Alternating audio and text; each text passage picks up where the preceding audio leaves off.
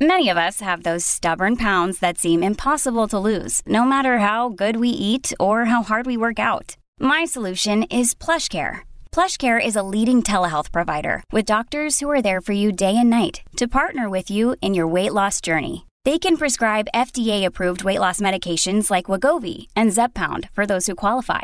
Plus, they accept most insurance plans. To get started, visit plushcare.com/weightloss. That's plushcare.com/weightloss. Hey, it's Ryan Reynolds, and I'm here with Keith, co-star of my upcoming film, If, only in theaters May 17th. Do you want to tell people the big news? All right, I'll do it. Sign up now and you'll get unlimited for $15 a month and 6 months of Paramount Plus Essential Plan on us. MintMobile.com/switch. Upfront payment of $45 equivalent to $15 per month. Unlimited over 40 gigabytes per month. Face lower speeds. Videos at 480p. Active Mint customers by 531.24 get 6 months of Paramount Plus Essential Plan. Auto renews after 6 months. Offer ends May 31st, 2024. Separate Paramount Plus registration required. Terms and conditions apply if rated PG. Another day is here and you're ready for it. What to wear? Check. Breakfast, lunch, and dinner? Check. Planning for what's next and how to save for it? That's where Bank of America can help. For your financial to-dos, Bank of America has experts ready to help get you closer to your goals. Get started at one of our local financial centers or 24/7 in our mobile banking app. Find a location near you at bankofamerica.com/talktous. What would you like the power to do? Mobile banking requires downloading the app and is only available for select devices. Message and data rates may apply. Bank of America N.A., member FDIC. Welcome to the New Books Network.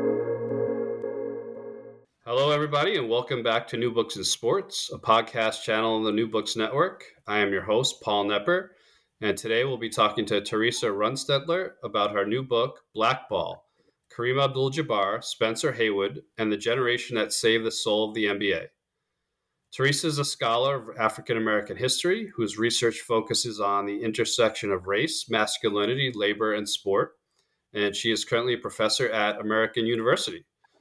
Teresa, welcome to the show. Thanks so much for having me. As you probably know, most academics sort of sit alone in their offices reading and writing, and so it's always nice to connect with folks, even virtually, to talk about your work. Yeah, I know, and writing is it's such a solitary profession. You know, I've done some writing myself, and you're just kind of lost in this world all by yourself, and you know, you share some things with your spouse, but they're not really in that world with you. Yeah, I mean, I've been really pleased about the response to the book so far, and you just never know how certain arguments are going to hit, especially when you're sort of pushing back on, you know, some of the mythologies of race and labor about particular sports, because folks are very invested in those narratives and in their teams and all of the players as well. Yeah. And as you said, as I told you before we came on the air, I loved how you kind of broke down some of those myths and say, well, wait a minute, you know, this is how it really happened. And we'll get into that. But I want to start with your history a little bit, particularly that you were a dancer for the Toronto Raptors, which is awesome. And I'm wondering how that experience kind of shaped your perceptions of the NBA and how it may have impacted, you know, your interest in writing this book. Yeah, sure. I mean, it's ironic now I'm actually talking about that personal history, whereas before, especially when I first went to graduate school, I didn't really want to tell my peers that I used to dance for the Raptors because people assume that cheerleaders sort of cheering on the sidelines with vacuous minds and whatnot. So it's nice to sort of take that as a point of reference and actually a point of inspiration for this book. So back in the late 90s, I joined the dance team the second year of the Raptors' existence. I believe that was 1996. It was a while back. I was heading into my third year in university, and somebody dared me to go to the audition. And I said, okay, let me try. And I ended up getting all the way to the end and making it onto the team. So it was a little bit unexpected. But I had been a trained dancer before that. I'd also been an athlete. And so those things kind of came together in my experience on the Raptors Dance Pack.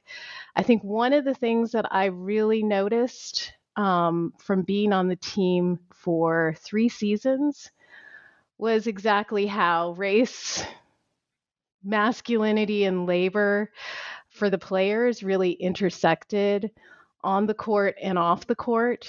So I was on the team during the lockout. Guess that was 1999 to 2000. And so we experienced what that was like as observers on the side who were anxiously waiting for the season to start. And I saw in the media how, predominantly white sportscasters were casting the players as being too greedy and asking for too much, and never really questioning why it was that the leagues were once again crying poor and also disparaging their own labor force in the midst of this battle during the lockout. So that was one thing that really struck me, and I was like, I know some of the players. Yeah, they're young guys with a lot of money, but that just didn't seem to ring true for me. It seemed like there were other issues underneath that needed to be addressed. And I always wondered, why was it that people immediately attacked the players without ever questioning what the motivations of the ownership were? And then from a personal perspective, being somebody who, makes a living performing with your body, you kind of get a sense of what it must be like, at least on a smaller level, to be a professional athlete. You have to keep your body up. You have to, perform even when you don't feel like performing. And it does become a job, even though it looks like a lot of fun. And so that experience also helped me to kind of understand what it must be like over the course of, for us, it was like 42 home games. I can only imagine having to perform at the other 40 odd away games and how grueling that must have been. But also seeing how the team, our own team, the Dance Pack, sort of shifted over time. At the beginning, when the Raptors were kind of more like a startup corporation, I would say, with Isaiah Thomas at the helm as GM for whatever his other faults were on the basketball side, at least from our perspective, he gave us so much freedom. He and the sort of rotating cast of owners gave us so much leeway to dress how we wanted to dance to really current hip hop hits that, might have a little bit of swearing in them. I guess you could get the family friendly version of those songs. But over time, as it became more corporatized, as the team was bought out by Maple Leaf Sport and Entertainment, and they became much more interested in selling seat licenses in their new arena, you saw, the image of the Dance Pack change. We started wearing smaller costumes. We started, dancing to Motown or Will Smith, which is even more family friendly. So you could really see how race and class determined who we were ultimately performing for, not the folks in the nosebleeds, but folks on the and just how we were being presented to the public. And I'm sure the players must have felt that as well in the transformation of the team. Yeah. So this book really, you focus on the period kind of, I guess, late 60s, starting with Connie in his case and up through the 70s. By way of background, how did the racial makeup of the NBA change, from say the 50s and 60s to the late 60s, 70s? Yeah, so in the 50s, actually 1950 to be more exact, this was the moment when the NBA as a league actually began to desegregate and allow sprinkles of new players into the league. There were a few players who came into the league who, for the most part, were, they weren't the stars of the team. They were the supporting actors. They were the folks who were more so the journeymen who were getting the job done, but not necessarily being high scorers. And so that, yeah, they did the dirty work. They were sort of there, but they weren't kind of the marquee players in the league.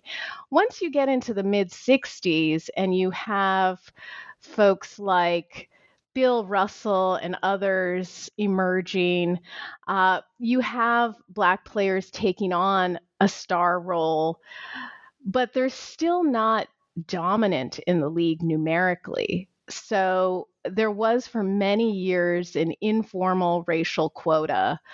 The league was very calculated about how much integration it would allow. So there was this unspoken rule that you could only have a certain number of Black players per team. And beyond that, you were in danger of tipping the racial balance and potentially alienating your fans. However, with the rise of the ABA, this really threw a wrench in the efforts to keep the NBA white, because now you had a rival league that was establishing franchises that were, in competition with the NBA, and the two leagues were competing over talent. And so the ABA started going out and trying to find players who were not already signed to the NBA. They began scouring places like the Eastern League. They began looking at players more seriously from HBCUs. They also began trying to lure players from the NBA into the ABA. So this, what they called at the time talent war, really sort of broke down that informal racial code, or the informal racial code that said that you could only have a certain number of players, Black players on any one team. And you started to see with the late 60s and into the early 70s, the makeup of the league going from, maybe 50% or 40% Black to anywhere up to 75% Black. And not just that, often the starting lineups would be 100% Black. The all-star teams and MVPs were consistently now more so African American players. So there was this perception that, what's going to happen to the league in terms of its saleability to a largely white fan base? Are they still going to want to follow this sport if it's perceived as a Black sport?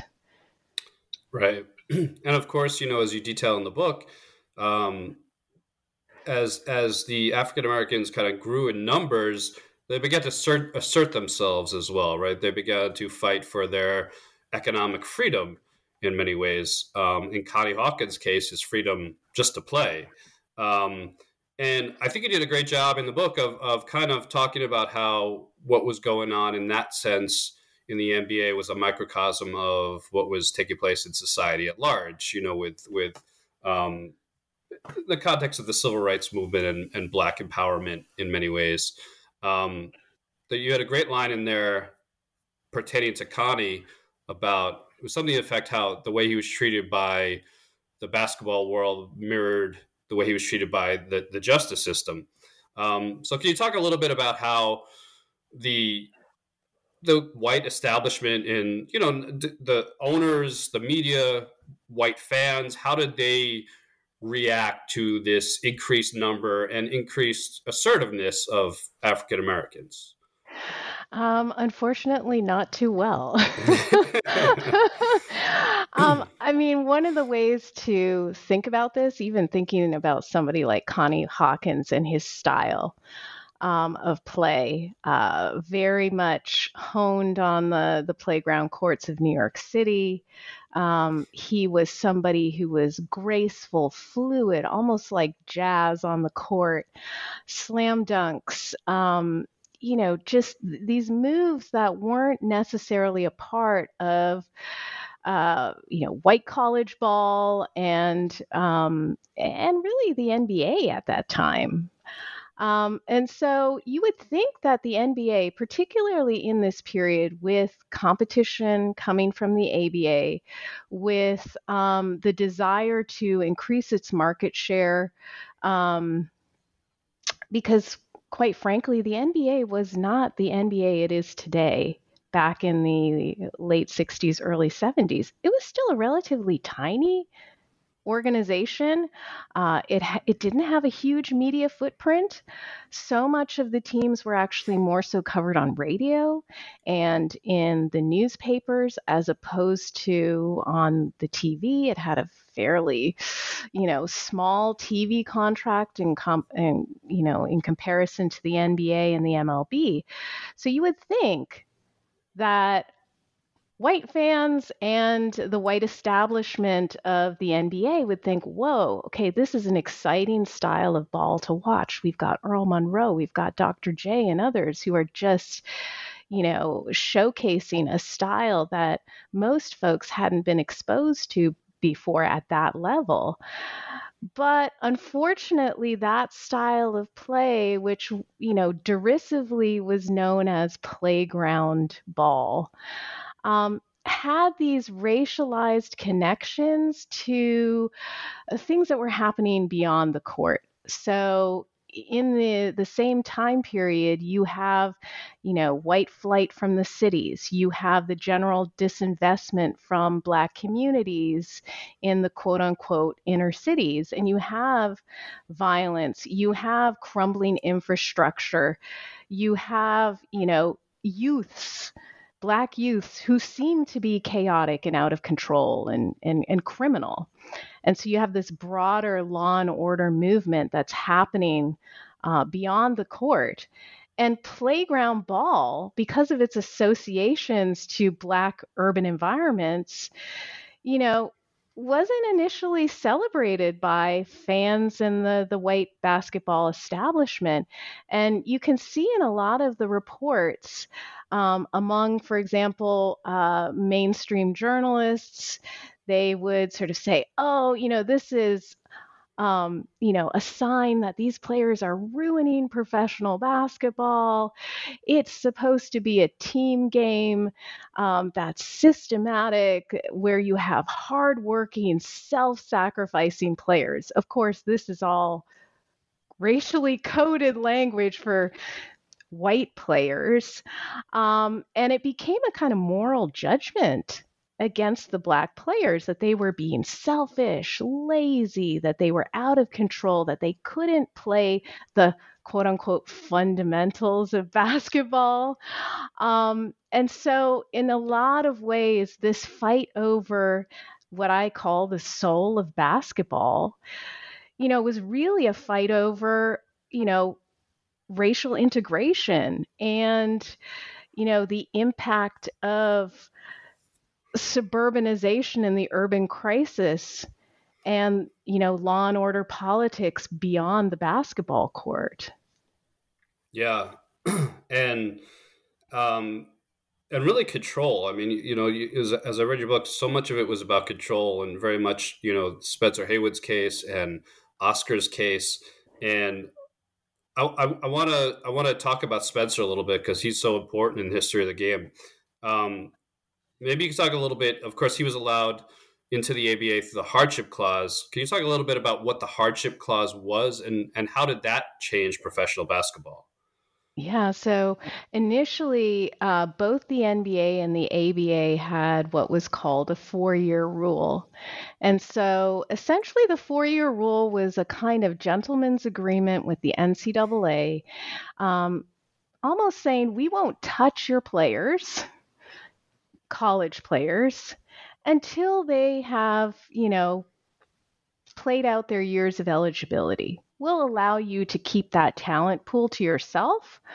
And then through the draft, once they've, played all their playing years, they can come into our leagues. We're not going to attempt to cherry pick talented players out of the pros out of the NCAA, and we're not going to go for really young players out of high school. That just was not a thing that was happening. But with this talent war between the ABA and the ABA said, we're not able to actually, even if we, sort of wave money in front of NBA players, they don't really want to jump into the ABA. So let's start going for college players. And how do we get around that? Well, we create this clause that says, oh, if they have great financial need, then they can bypass, the traditional 4 years and be drafted into the ABA. Now, of course, this was also something that, again, sort of played into the racial politics of the time, where the folks who were predominantly the hardship cases were predominantly Black players, because it wasn't that hard to prove financial need on the part of somebody like, for example, Spencer Haywood, who grew up literally picking cotton in the South, who, came up from nothing. And it was very easy for them to paint, his signing to Denver in the ABA as an act of, humanitarian racial uplift. Like, we're, taking this young man who comes from a, single mother-headed household, and we're now giving him, over $1 million contract. And we're setting up his family for life. So this became sort of the way in which the ABA could get around the traditional rules that basketball leagues had followed previously, while also painting themselves as being, good citizens. Right.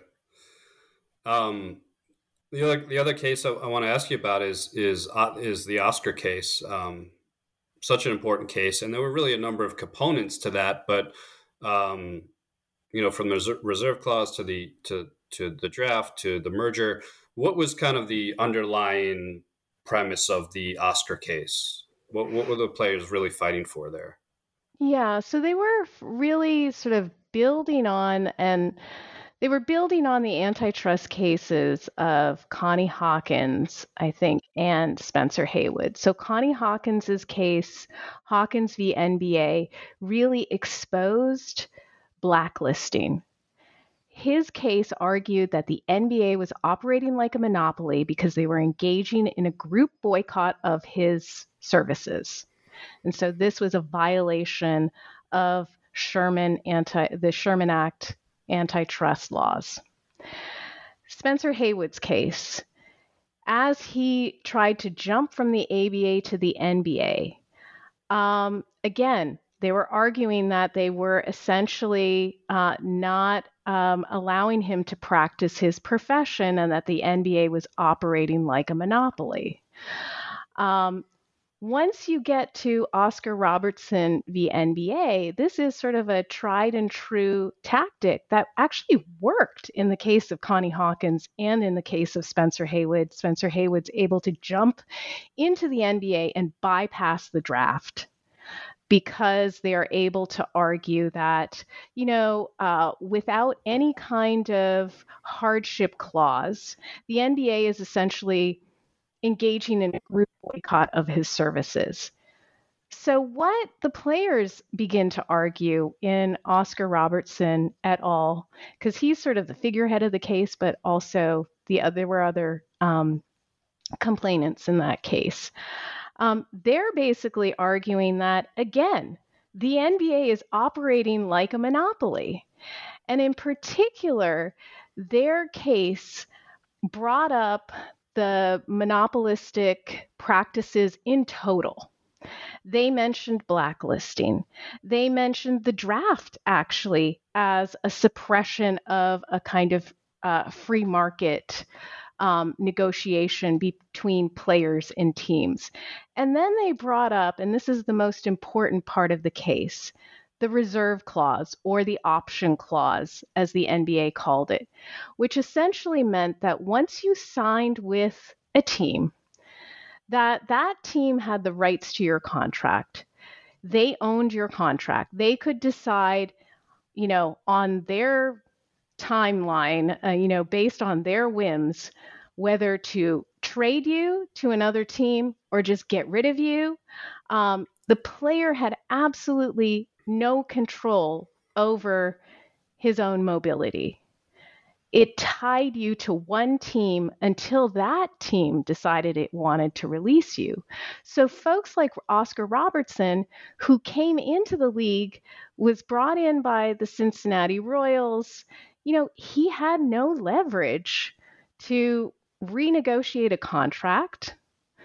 He had to ask to be traded to the Bucks.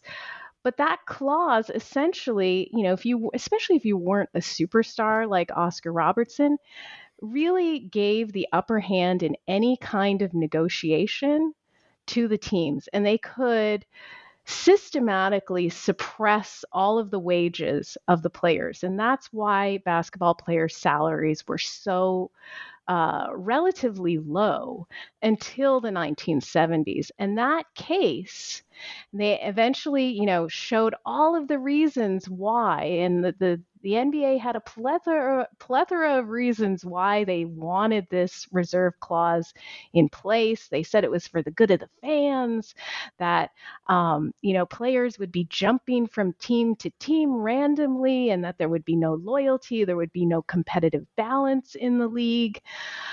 And particularly in the case of Oscar Robertson, he went and testified in front of a Senate committee that was charged with deciding whether or not the ABA and the NBA should merge. And he said, look, if they merge and the reserve clause stays intact, then you basically put us back into the same situation we were in before there was this competition and interleague rivalry. So essentially, the Senate ended up saying, well, you can merge, but only if you address the issue of the reserve clause. And so that was 1972. It took another 4 years for the ABA and the NBA to eventually come to an agreement, and one that essentially, stripped away the reserve clause. So this was a long fight. It was really most of, the early part of the 70s. But what that did, getting rid of the reserve clause, that is it set players on the path to free agency. And of course, as we know, in 2023, this did not ruin the league.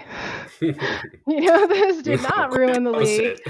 It didn't ruin competition. It didn't do any of the things that the NBA had claimed it would.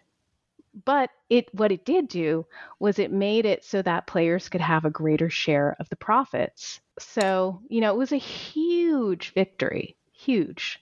Absolutely. And you know what? When you need mealtime inspiration, it's worth shopping Kroger, where you'll find over 30,000 mouth-watering choices that excite your inner foodie. And no matter what tasty choice you make, you'll enjoy our everyday low prices, plus extra ways to save, like digital coupons worth over $600 each week. You can also save up to $1 off per gallon at the pump with fuel points. More savings and more inspiring flavors make shopping Kroger worth it every time. Kroger, fresh for everyone. Fuel restrictions apply. We're talking about these issues, we have this predominantly black league now, and we're talking about control over labor and control over people's bodies in as you alluded to early.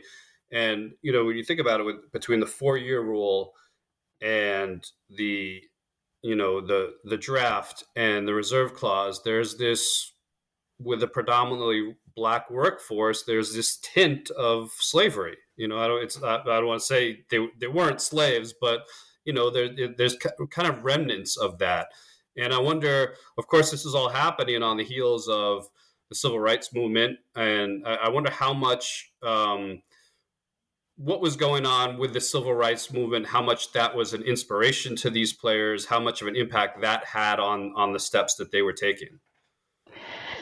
Yeah, I mean, I think it's difficult to know exactly the relationship between activism beyond the court and activism in the context of particularly the NBPA, which was the National Basketball Players Association, which was their union.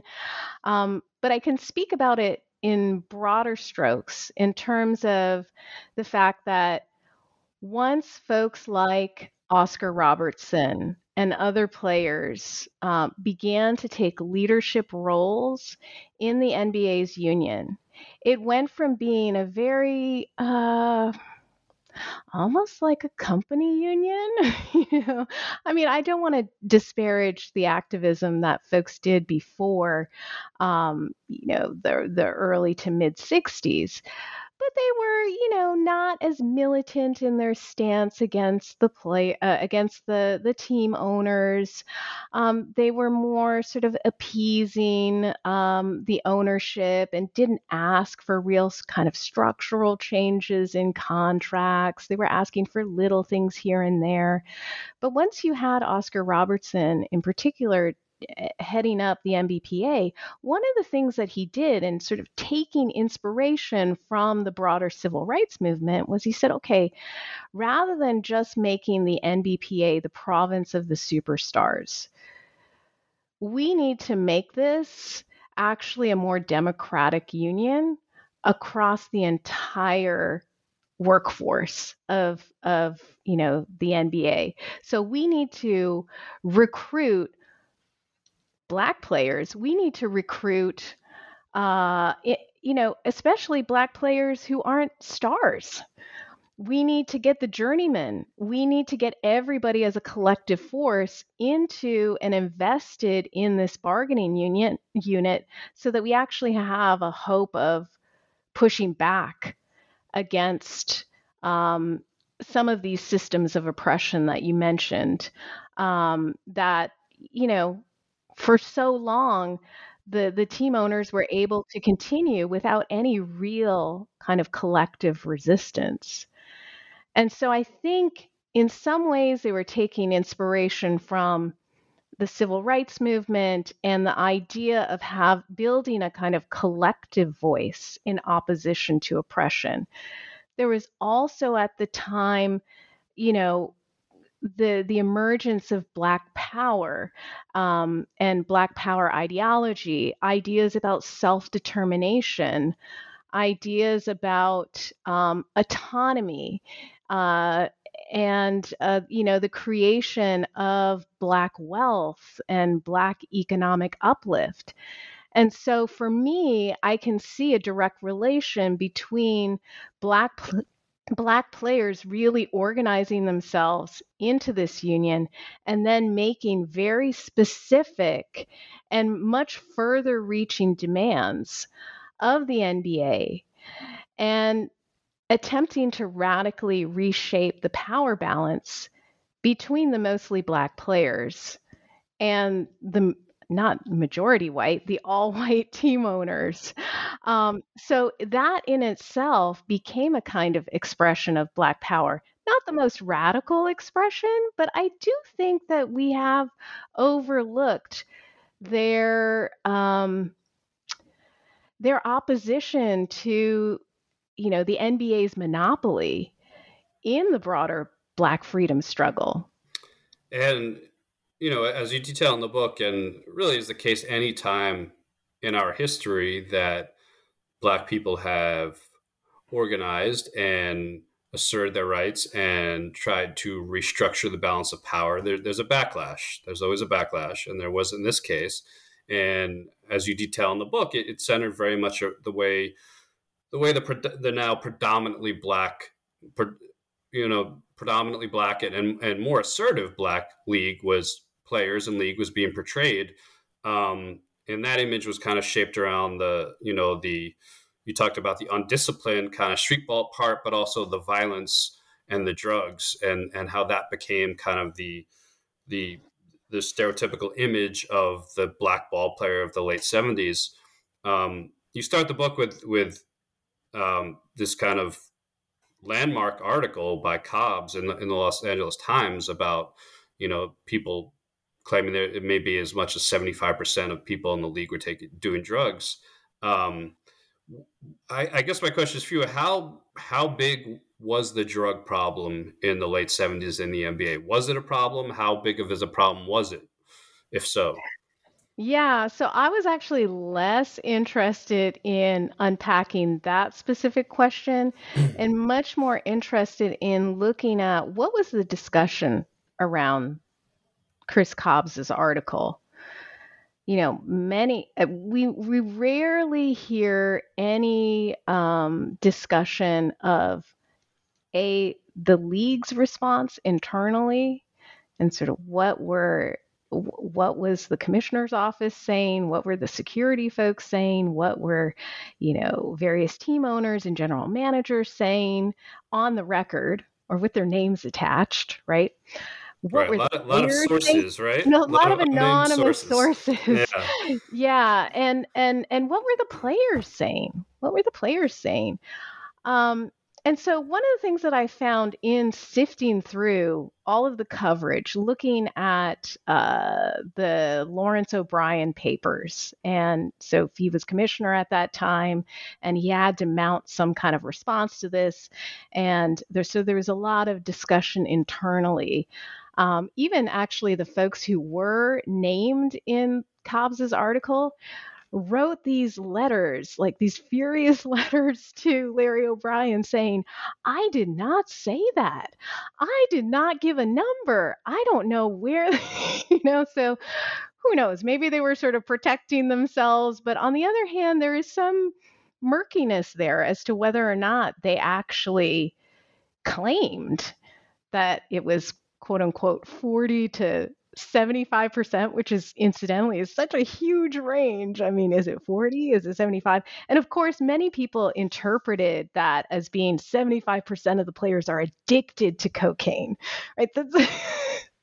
So I think that one of the things that I found among the players' discussions was that they were sick and tired of being cast as junkies. They were like, wait a second. This isn't me. I'm not doing this. Yeah, there are folks that we know who experiment with cocaine. It was, 1980. Most folks who had a little bit of disposable income were, celebrated celebrities or, wealthy professionals had dabbled in cocaine. Which was a very expensive drug at that time and actually was more associated with white folks than black folks. And I think that was another part of the rub was that, what are these guys using cocaine for? And this might spell disaster because we don't want those guys using cocaine. It might be okay for Wall Street bankers to use it, but not these young men who might sort of spiral out of control and, endanger the entire league. So, I mean, even somebody had commented on the fact that why aren't they talking about alcohol? Alcohol is a huge problem, across sports leagues, not just in the NBA, but in other sectors. But there was no discussion of, well, maybe we need to provide some alcohol rehabilitation. And in fact, when you look at the case of Bernard King, even, right? Part of what I was trying to do in chapter 7 by digging into his life story was to show that this was a young man who, had, much like Connie Hawkins, got sort of swept up into a criminal justice system, targeted while he was a college player by local police who were harassing him. And he had already experienced the trauma of physical abuse as a child.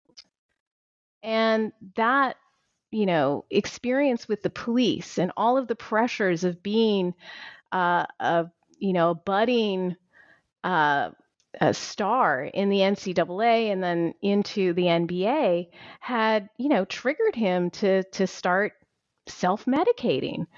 And so if you look at his story, it becomes very clear that cocaine was sort of a minor player in his story. It was really much more about alcohol and, again, trying to self-medicate because, like anyone else, basketball players have complex lives with past traumas and other issues that they're dealing with off the court. And none of that was really covered in the larger sort of public discussion of this.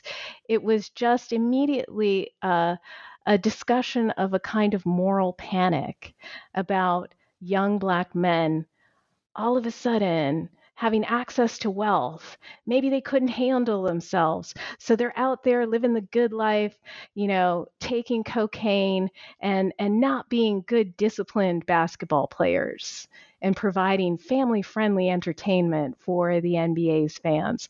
So there were so many narratives that I was trying to unpack there.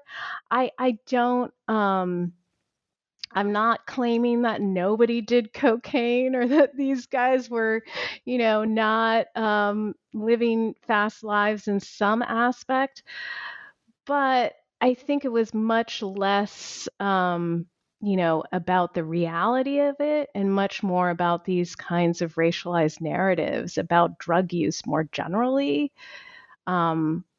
That made it into such a big story.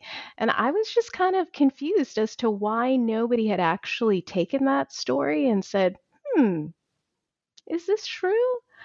Or, this sounds a little off. What's going on here? What's the discussion surrounding it? Always in a lot of other works of the time period, it would be mentioned in one sentence and then confirmed, and then folks would just move on. And I didn't believe it. So I had to dig further. Yeah, and I'm so glad you did, because it's just kind of this accepted narrative that, the late 70s, early 80s was this time of just immense drug use among NBA players and the violence and all that. And even David Stern kind of played that up, right? I mean, once, when he took over, and I guess it was 84, he said, yeah, the league, we had a real image problem, and he would often reference, I think, to toot his own horn at times at how he had turned things around, and in some ways he did. In that, I think he deserves some credit for embracing Black culture to an extent. He said, okay, you know what, I'm going to work with this. I think you said in the book he portrayed it as a marketing issue, and he did. I think Stern did a great job of marketing the individual stars that he had in the league and incorporating Black culture into the league. But it was always kind of this, certainly his whole tenure as commissioner, was this kind of this weird dance he did between incorporating Black culture. He invited hip hop into the game, but almost to what you were saying is you were a dancer, but let's keep it clean, right? Like clean version. And there were times where there'd be with the dress code or, harsh penalties for fighting after the Mouse in the Palace. He was constantly doing this dance of incorporating Black culture, but not too much. So I guess my question for you is, I mean, what are some of the ways that he did work in African-American culture? And what were some of the ways that he kind of fought to keep it back or control it, I guess is the best way to put it? Yeah, I mean, it's interesting because I think he was very astute. Very astute. One of the things that we forget about David Stern is that he had been around since 1966. So, he shows up in chapter 1 because he's on the legal team that's attempting to figure out what to do about Connie Hawkins. So he's seen the entire trajectory of the 1970s where the league, becomes essentially a Black league. The style changes, the stars change. And then he sees, I'm sure he must have been reading the coverage and monitoring, what the responses to these crises were from his seat in the NBA's league office. So I think that a lot of what he learned from the 1970s about what didn't work actually influenced his techniques in the early 80s, in terms of, rather than running away from the blackness of the NBA, let's lean into it a little bit, figure out how to curate it. And I would even say make it an aesthetic dimension of the league, but not a political dimension of the league. So we'll allow, and we won't disparage, we'll actually play up Black style, whether on the court or off the court, within certain boundaries, of course. We'll try and make basketball look more current, more hip. And one way to do that is to associate it with Black culture and Black music. But always within, certain limits.